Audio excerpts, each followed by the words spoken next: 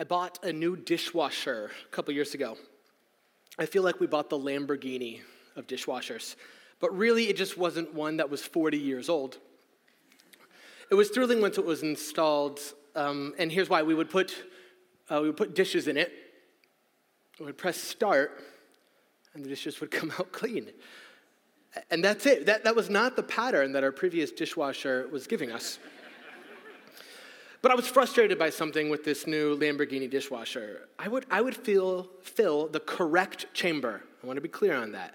I would fill the correct chamber with rinse aid from a bottle that claimed it would last for 400 washes. But then I would get a low rinse aid alarm after a week. A week. So I started to consider the problems I might be facing. I just wanted to consider everything. And so I came up with 3 potential conclusions. One, the first one I thought of was there was deception on the rinse aid bottle. And I needed to prepare for battle with the company that produced it. False advertising. Number 2, perhaps we were doing like 6 loads of dishes a day. And then I needed to have a conversation with my family about this. And number 3, something was wrong with my dishwasher, or at least not to my liking, and I needed to learn more about it to fix it. And that's what I ended up doing. Number 3, I reread the instruction manual, and it finally intersected with what I was experiencing in my life. I had missed the whole section on factory settings and potentially needing to recalibrate the amount of rinse aid that was being dispensed. So I followed the instructions, pressed a couple buttons, felt like I had just cracked the matrix, followed the text in front of me on recalibrating, and now my rinse aid dilemma is over and peace has descended upon my household. Yeah, it deserves an applause, absolutely. And really, it wasn't that much disruption, but it just, in my mind, I kept turning it over and over and over and over. And at least in my mental heart, I finally was able to figure out, this was easy enough. There was actually nothing wrong. There are times we need to calibrate or recalibrate the tools we have. And after, I would say, a difficult stretch of time the last number of years, continuing to this day, we as Christ followers may need to adjust our settings. Fortunately, the Spirit of God is assigned the role of recalibrating those who are redeemed by Christ so that we can experience the amazing life that is intended for us. This is the journey of learning to live life by the Spirit. And in that life, we get to experience God's amazing transformative work. The Spirit will recalibrate us in a manner that will lead to outcomes or fruit that will please God and impact others. And I'm so grateful for this series. Recalibrate is our series, just a short study in the book of Galatians, focusing on the fruit of the Spirit. Well, my name is Nicholas Todd. I'm part of Pastor Tony's preaching team for this series. And today we explore gentleness. Before we pray together, let's read together what's on screen. This is Galatians 5:22 through 23. Let's read out loud together. I'll begin. But the fruit of the Spirit is love, joy, peace, forbearance, kindness, goodness, faithfulness, gentleness, and self-control. Against such things, there is no law. Just like Pastor Tony last week on faithfulness, when he said it is the entirety of Scripture that bears witness to the faithfulness of God, it is the entirety of Scripture that bears witness to the gentleness of God. We'll take a journey through Scripture today as we explore gentleness as a fruit of the Spirit. Pray with me.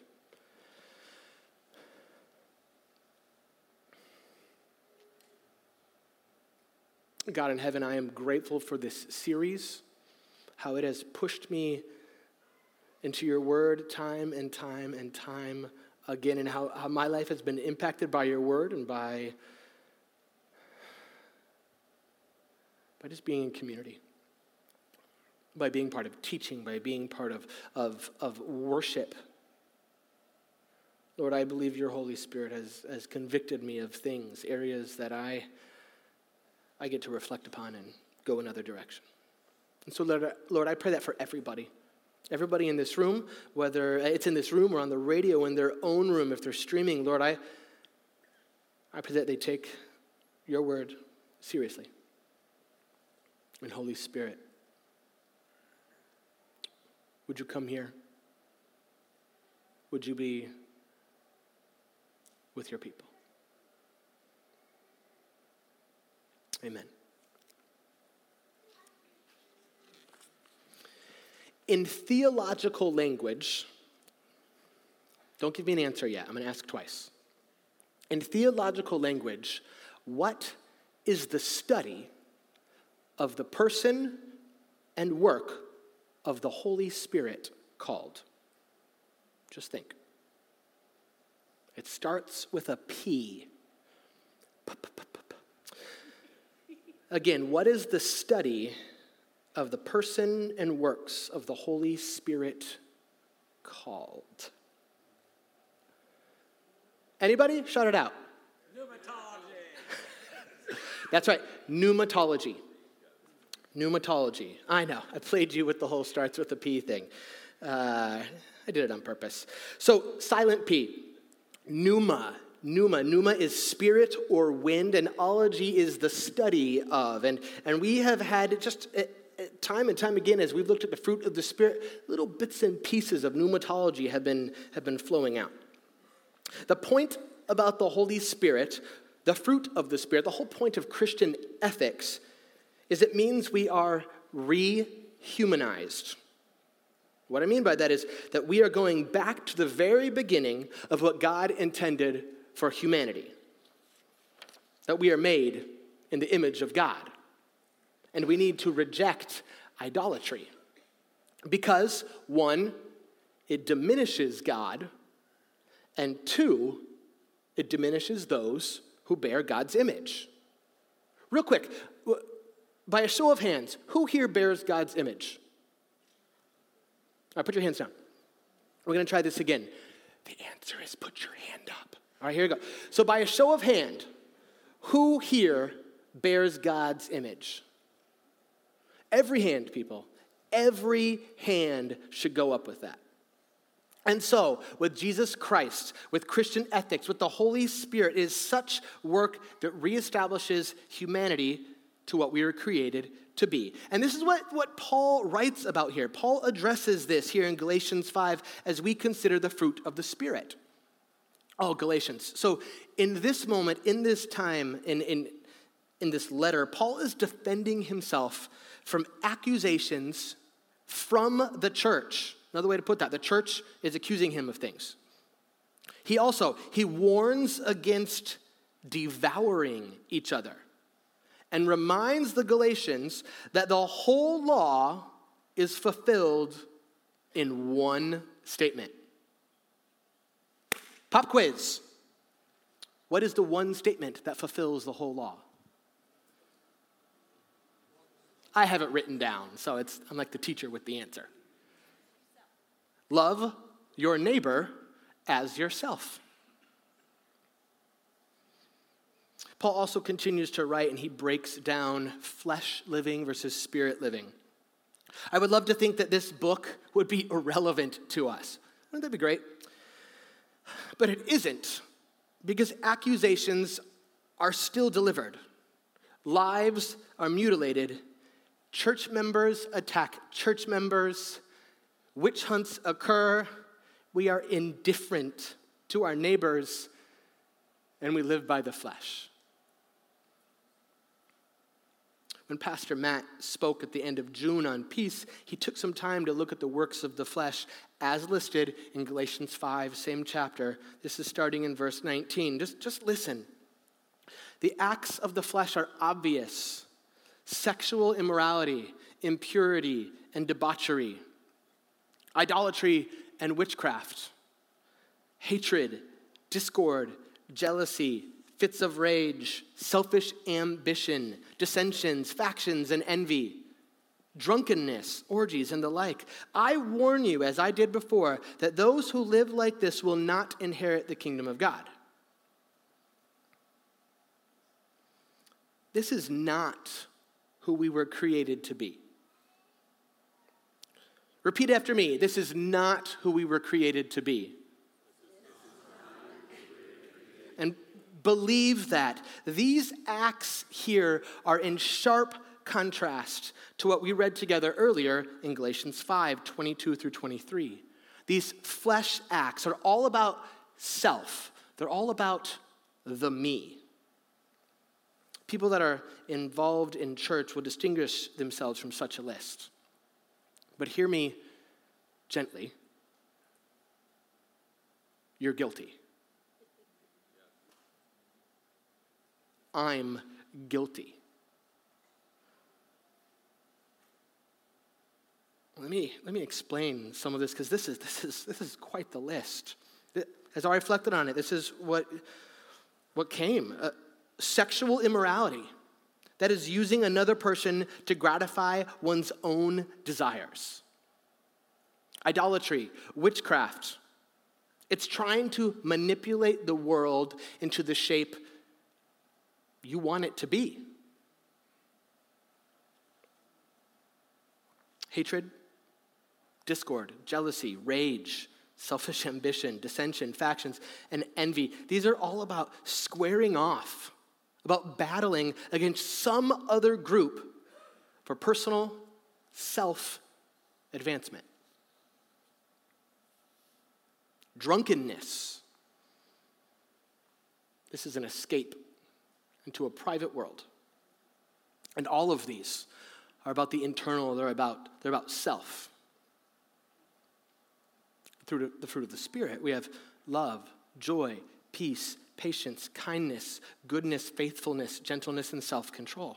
Look at the list that's on our screens. How many of them orient the Christ follower towards others? Again, the question is, how many of these fruit orient the Christ follower toward others?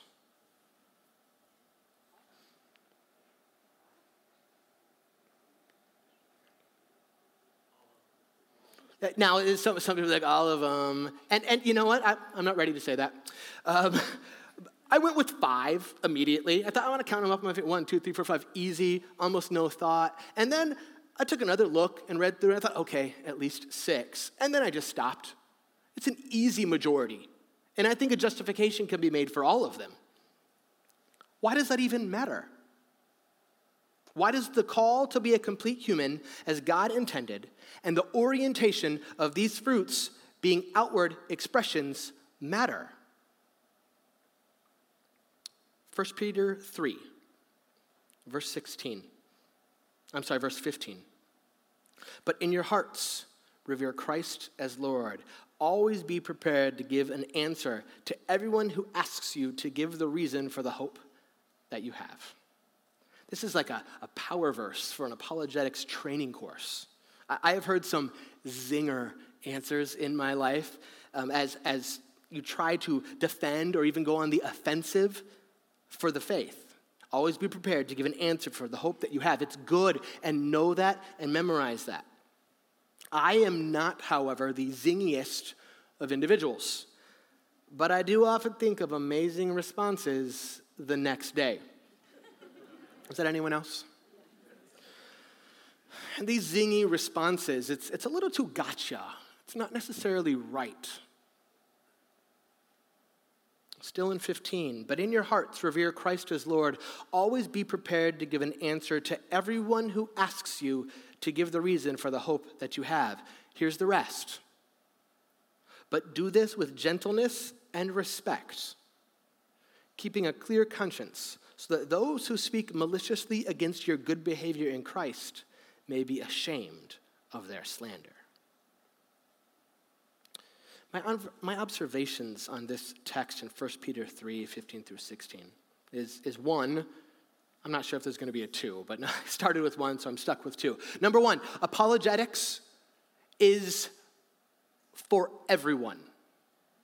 Repeat after me. Apologetics is for everyone. Let's do this again. Apologetics is for me. Good. It is commonly considered that apologetics is arguments, evidence, reason, defense. And there's nothing wrong with those things. It involves ideas and reasonings and intellectual debate. But where does it turn wrong? I say apologetics turns wrong when it breaks down a relationship and when it breaks down the potential for God to get the glory. We must address motive, spirit, and heart. When we practice the defending of the faith, when we practice apologetics as disciples of Jesus, meaning Jesus is our teacher and we are practicing in the same manner as Jesus, apologetics becomes a helping ministry, not a fighting ministry. It becomes a helping ministry. We defend the faith to help people. So, when you find a teachable heart to evangelize through the helping ministry of apologetics, you do it so that they might someday see that Jesus Christ is the master of the universe in which they live. And we intensely pray for them to recognize this, and we should long deeply for them to see this truth. Back to 1 Peter 3, 15 through 16. How should the defending of our faith be exercised according to it? With gentleness and respect. I had done some work in our previous series related to the Beatitudes and the Sermon on the Mount. When Jesus says, "Blessed are the meek, for they shall inherit the earth," we have the same word for meek that Paul uses for gentleness right here in the fruit of the Spirit. Different parts of speech, same word. Paul continues to use this word in other parts of Galatians. Meekness, gentleness, gentle, humility, humble, mild, moderate, forbearing. This is the spirit of the word as used in Matthew, Peter, and Pauline writing. And there's a lot on humility in Scripture. Consider this small selection of texts. Emphasis is mine. Micah 6:8. He has shown you, O mortal, what is good. And what does the Lord require of you? To act justly and to love mercy and to walk humbly with your God. 1 Timothy 6:11. But you, man of God, flee from all this. I'm going to tell you what this is. Flee from all this. This is controversies, quarrels, envy, strife, evil suspicions, and using godliness for financial gain. But you, man of God, flee from all this and pursue righteousness, godliness, faith, love, endurance, and gentleness. Titus 3, 1 through 8. Remind the people to be subject to rulers and authorities, to be obedient, to be ready to do whatever is good, to slander no one, to be peaceable and considerate, and always to be gentle toward everyone. James 3:13, who is wise and understanding among you? Let them show it by their good deeds. By their good life, by deeds done in the humility that comes from wisdom. Ephesians 4:2. Be completely humble and gentle. We get both. Be patient, bearing with one another in love. Now, for a longer text, I want to go to a piece of scripture that is shared in the Gospels of Matthew, Mark, and Luke. And with three options to read from, I thought the healing of a paralytic would be best read from Dr. Luke. We're going to read Luke 5, 17 through 26. Please turn there. Luke 5, 17 through 26.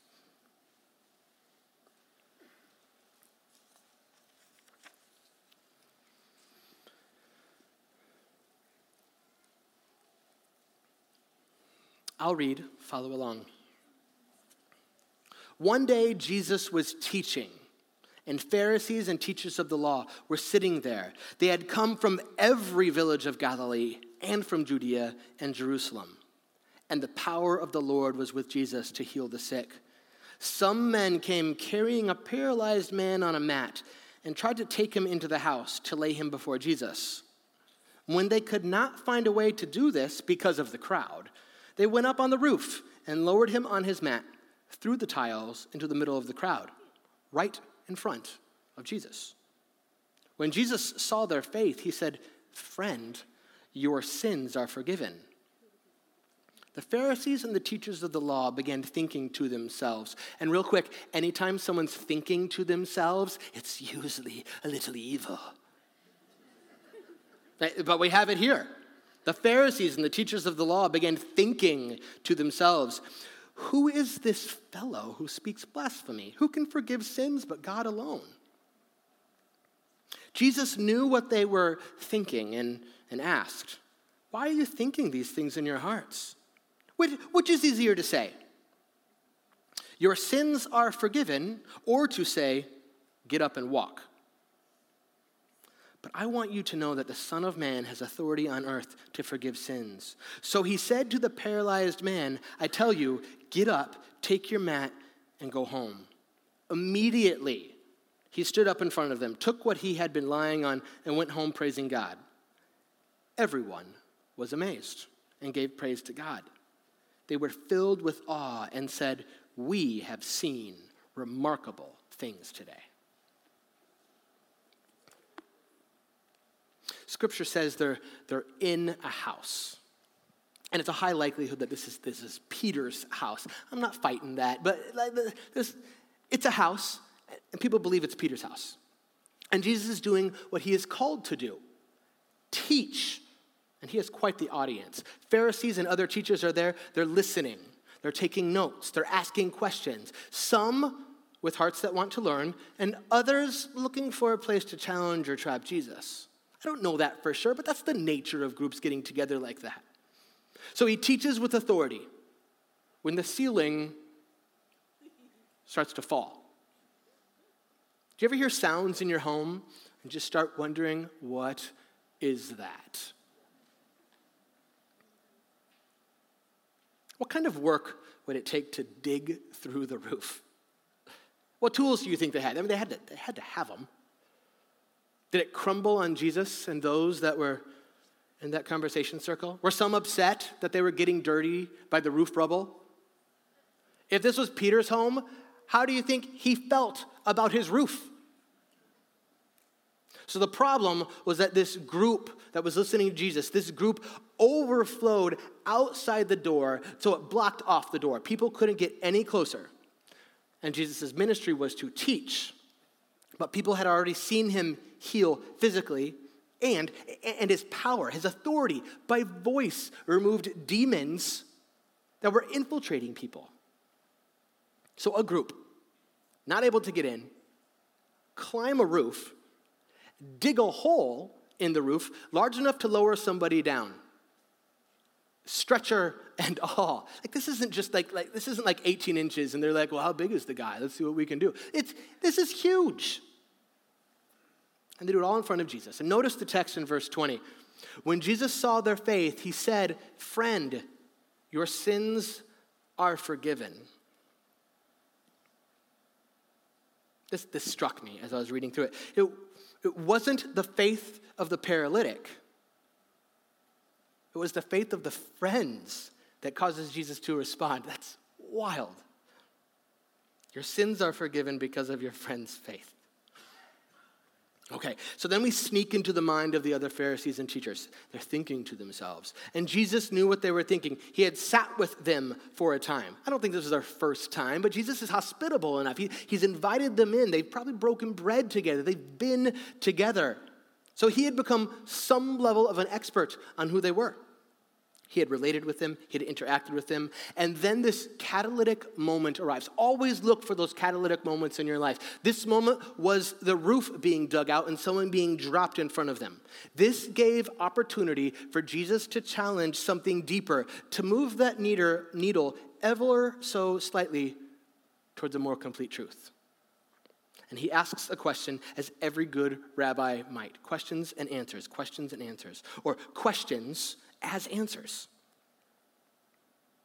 He says, "Why are you thinking these things in your heart?" And this is a good one. Which is easier? No one answer this. Which is easier?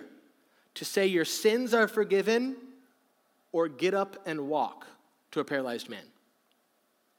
It's a trap. Now, this is the Jesus trap. Traps are often set for Jesus. Mark 12, that's a trap about taxes. John 8 is a trap about the law of Moses. Matthew 19 is a trap with divorce. Traps set to catch Jesus. But this is different. Jesus laid this one with a motive to address their hearts for something bigger. Again, don't answer this, even though I'm asking the question. What do you say, church? Which is easier? You as a person to go to someone and say, your sins are forgiven? Or for you to go to someone who can't walk and say, get up and walk?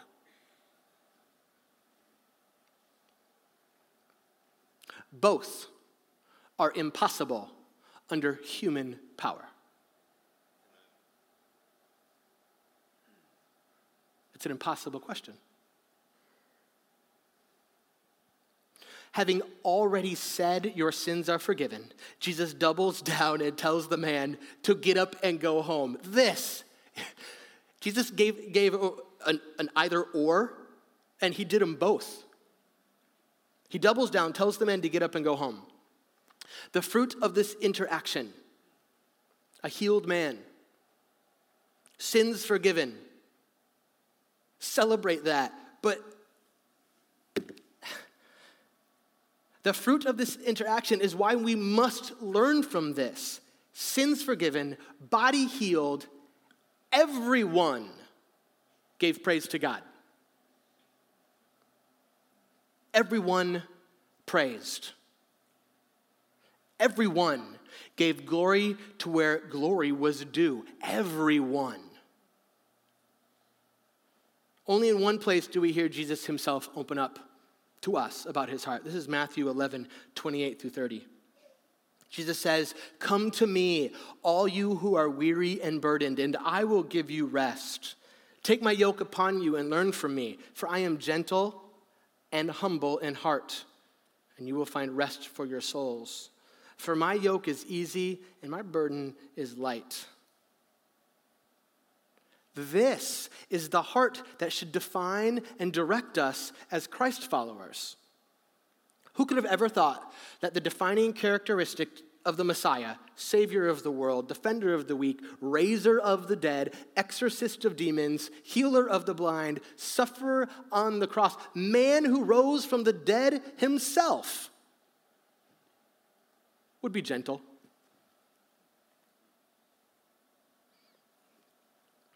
I am gentle and humble in heart. Jesus' impact on the globe is not in spite of his gentleness. It's because of his gentleness. What about us? Gentleness is not just a personality trait. This is a piece that begin to kind of challenge you. You hear gentleness and you go, "Oh, I'm not a gentle person." I have heard before, men aren't gentle. It's a lie.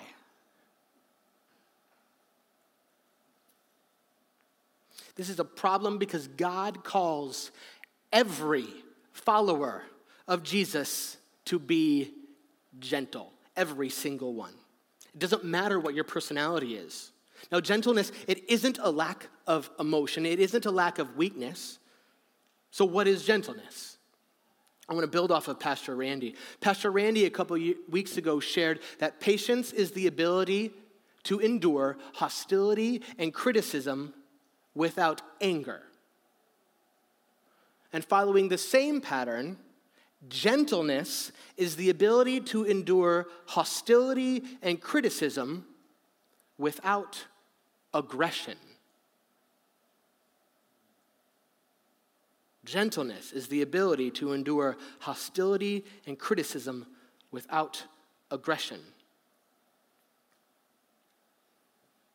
This is not, I can't say everybody, but I will say, it sounds very sweeping, but the most common attitude I encounter of defending the faith creates an us on the inside versus them on the outside. And internally, It is just as easily an us versus us. What I love about gentleness is it becomes a journey of we learning together. Defending the faith, internally or externally, in a spirit of gentleness means that however firm we may be in our convictions, we don't become overbearing, we don't become hostile, and we don't become defensive. However firm we may be in our convictions, we remain civil. Os Guinness, a writer, current Anglican, fellow at the Oxford Center for Christian Apologetics, shares about civility. He said that civility is too easily dismissed as simple niceness or even squeamishness. Worse, it is seen as unwillingness to contend for what is right. And he goes on to say that's not true. That is not what civility is. That is not what gentleness is. Civility has to do with how you interact and express yourself. It is not a refusal to criticize. Uncivil debate, uncivil critique makes no attempt to genuinely persuade the opposition. When it's uncivil, when it's ungentle, it becomes more about being right. I am right, and you are wrong. Another way to put this, I care little about who is before me as an image of God. Because the most important thing to me is that I am right and you know it. We create images, jokes, caricatures, exaggerations about the people we disagree with, often even to their faces. That doesn't win anybody to a higher truth, to the higher truth we aim for, as lived out and given to us through Jesus Christ. Uncivil, ungentle interaction only marginalizes and it disempowers the people we're talking with. When we interact in this manner, we might say our heart is right. I believe that's what someone said, my heart is right. I'm defending something. But the kind of speech we use is designed to intimidate, to silence, and to stir up opposition. It does not aim to persuade more people to believe in the risen Lord. And ironically, when Christians speak this way, it shows no confidence in the truth at all, but only in power. And that is a very, very secular view of the world. That is not a Christian view of the world. So by contrast, what does Christian civility and gentleness look like in such situations? First, it shows respect for persons that are made in the image of God, even as it argues that their views and positions are not worthy to be called true. Again, Christian civility and gentleness shows respect for persons that are made in the image of God, even as it argues that their views and positions are not worthy to be called true. With the tongue, we praise our Lord and Father, and with it we curse human beings who have been made in God's likeness. This is James 3:9, a shocking warning against Christ followers wishing ill on these people. Second, civility and gentleness shows humility as you argue. That means a lack of eye rolling. That means a lack of breathing. It means a lack of body language. And it means a lack of ugly vocabulary used to insult those that do not yet know God. I remember in debate one time someone gave me the zingiest of insults. Now, you can't outwardly insult someone in debate, but they managed it somehow, and I took a note on it to remember forever. They said that only someone with my level of naivety would think of such a solution. I always had to say to only someone with that level of naivety. Oh, he just insulted me. The judges are okay with it. What on earth? So, wrote it down, always remembered it. But that's the language where it's ugly It's right below the surface, and you wonder, is this actually, I don't think this person's being nice. So, show humility as you argue. Do you desire for people to know God? I am hearing some voices. I want you to answer out loud in your head, which I understand how that doesn't work out. Do you desire for people to see God? So let's be gentle with those who don't yet see or know. Finally, third, civility and gentleness means we have to follow some rules. Don't attribute an opinion to someone that they will not personally own for themselves. Again, don't attribute an opinion to someone that they will not personally own for themselves, even if you think it's the logical outcome of their views. Clearly, you think blah, blah, blah, blah, blah. Don't do it. Don't tell them what they think. Ask questions. Study their opinion. Work to state their position as positively as possible. Let them be disarmed by such a gentle spirit, by such an understanding that when you explain their position, they respond with, I couldn't have said it better myself. Then, and only then, do you proceed to talk. And we need to recalibrate as we engage with a world that doesn't line up with our expectations or with our ethics. Some time ago, a ladybug landed on my arm, and I was all like, oh, this is amazing. Look how cute this ladybug is. And then the little monster bit me. Made me squeal like a pig, and then no one believed me that ladybugs could even bite. Thank goodness there was a bite mark, so I could prove it. In response, I thumped it away as hard as I could, silently hoping that the initial impact with my finger would end its life.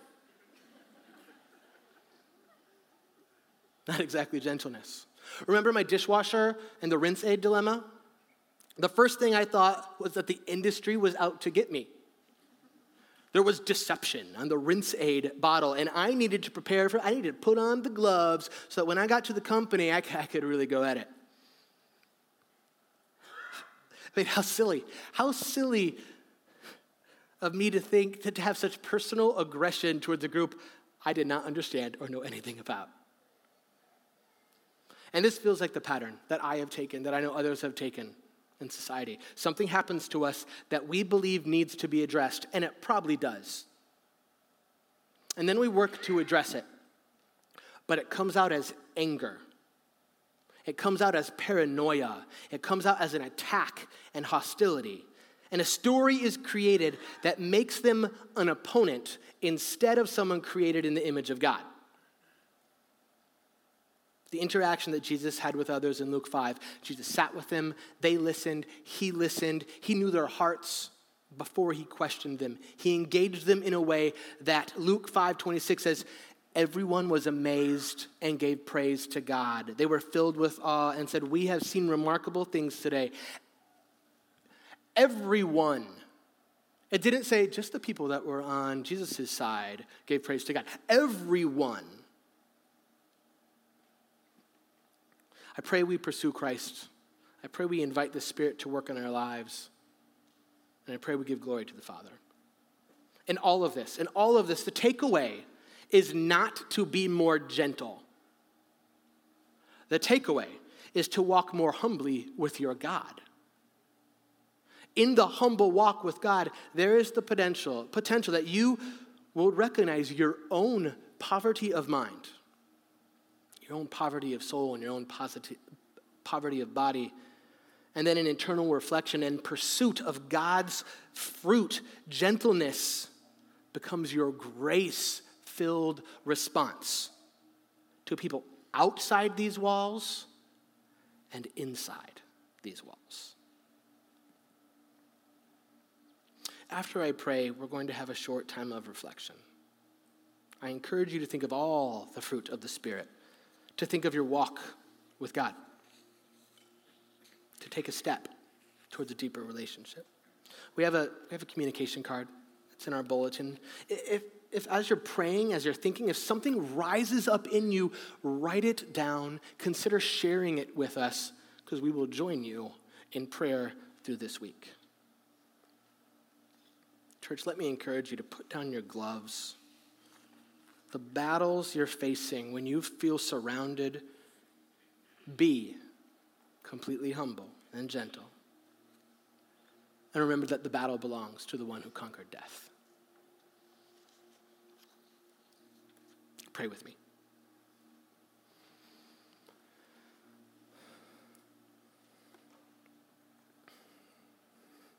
Holy Spirit, develop in me, my family, the church's leadership, and the people here in this room, listening on the radio or watching, people who have been here in the past, who are here now in the present, and will come in the future. Would you develop in all of us the desirable fruit of gentleness? In our time of prayer, would we be in tune to you? Would you open our minds to your holy presence and to the work the Word has called us to?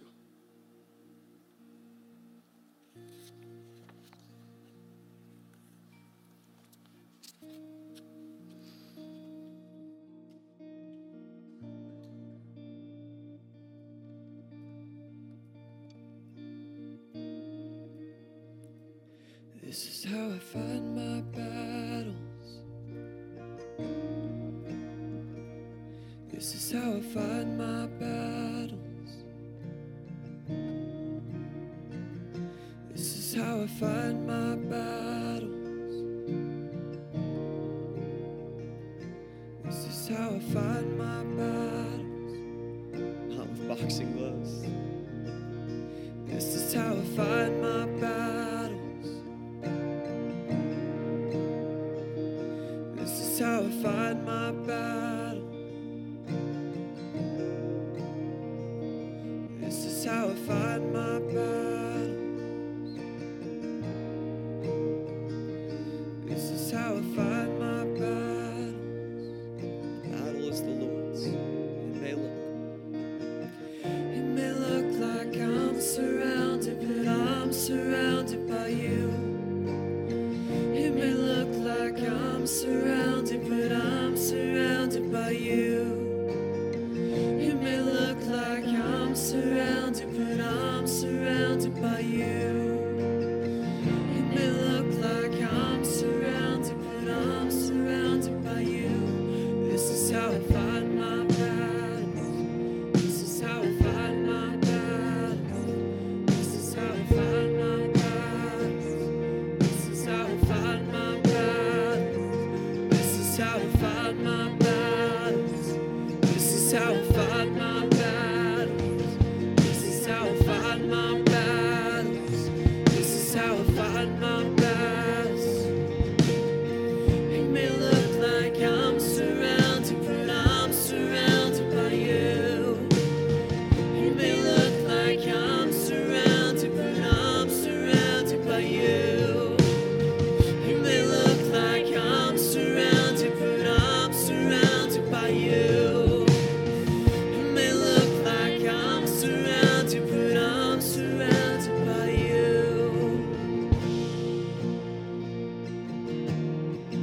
Church, let's stand together. If gentleness is going to characterize our church, then we need the Lord. Lord, I confess, bowing here, I find my, without you, I fall apart. You're the one that guides my heart. Say, Lord, we need you. Lord, I need you. Oh, I need you. And every hour, my one.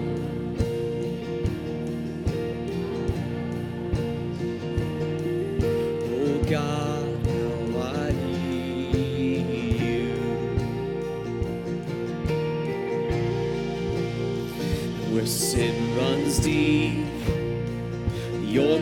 grace is more, where grace is found, is where you are. And where you are, Lord, I am free.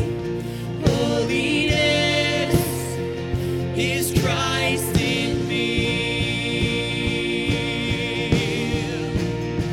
Sing, Lord, I need you.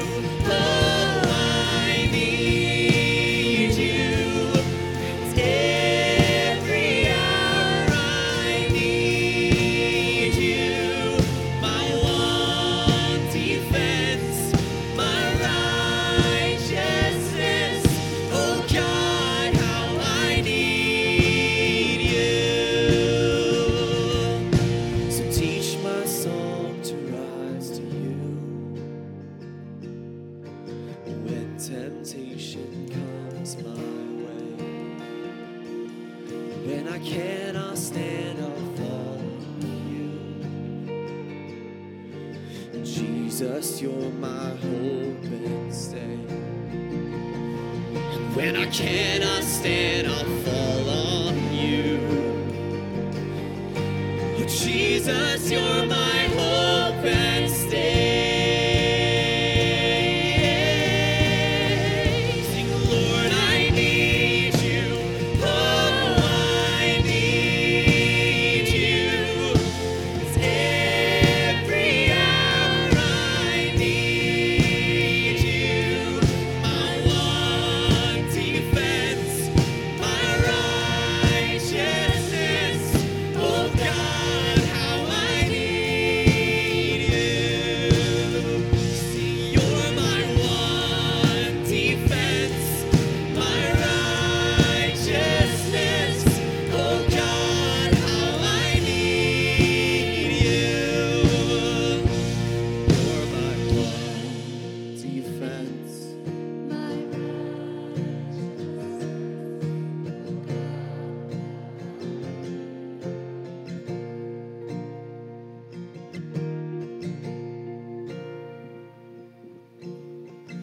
If you filled out a communication card during the response time, as you leave today, consider dropping it with us if you would let us join you in that. There are baskets at the exit doors. You know, we also have the encounter room. So if you would like to pray with somebody today, if you would like to worship with them in prayer, if you want to hurt with somebody, they are there to sit with you just as much as I will remain here after the service to talk with anybody. This week, consider using the Engage Guide. We have reflection questions that are designed to stir just additional thoughts about what next. Let's go with this benediction. In response to anger, be gentle. In response to boasts, be humble. In response to slander, offer prayers. In response to errors, be steadfast in your faith. In response to cruelty, be civilized. Do not be eager to imitate such anger, boasts, slander, error, and cruelty. Let us show by our gentleness that the unbelieving have been made in the image of God. Let us be eager to be imitators of the Lord. In the name of the Father, the Son, and the Holy Spirit. We'll see you next week as we finish our series.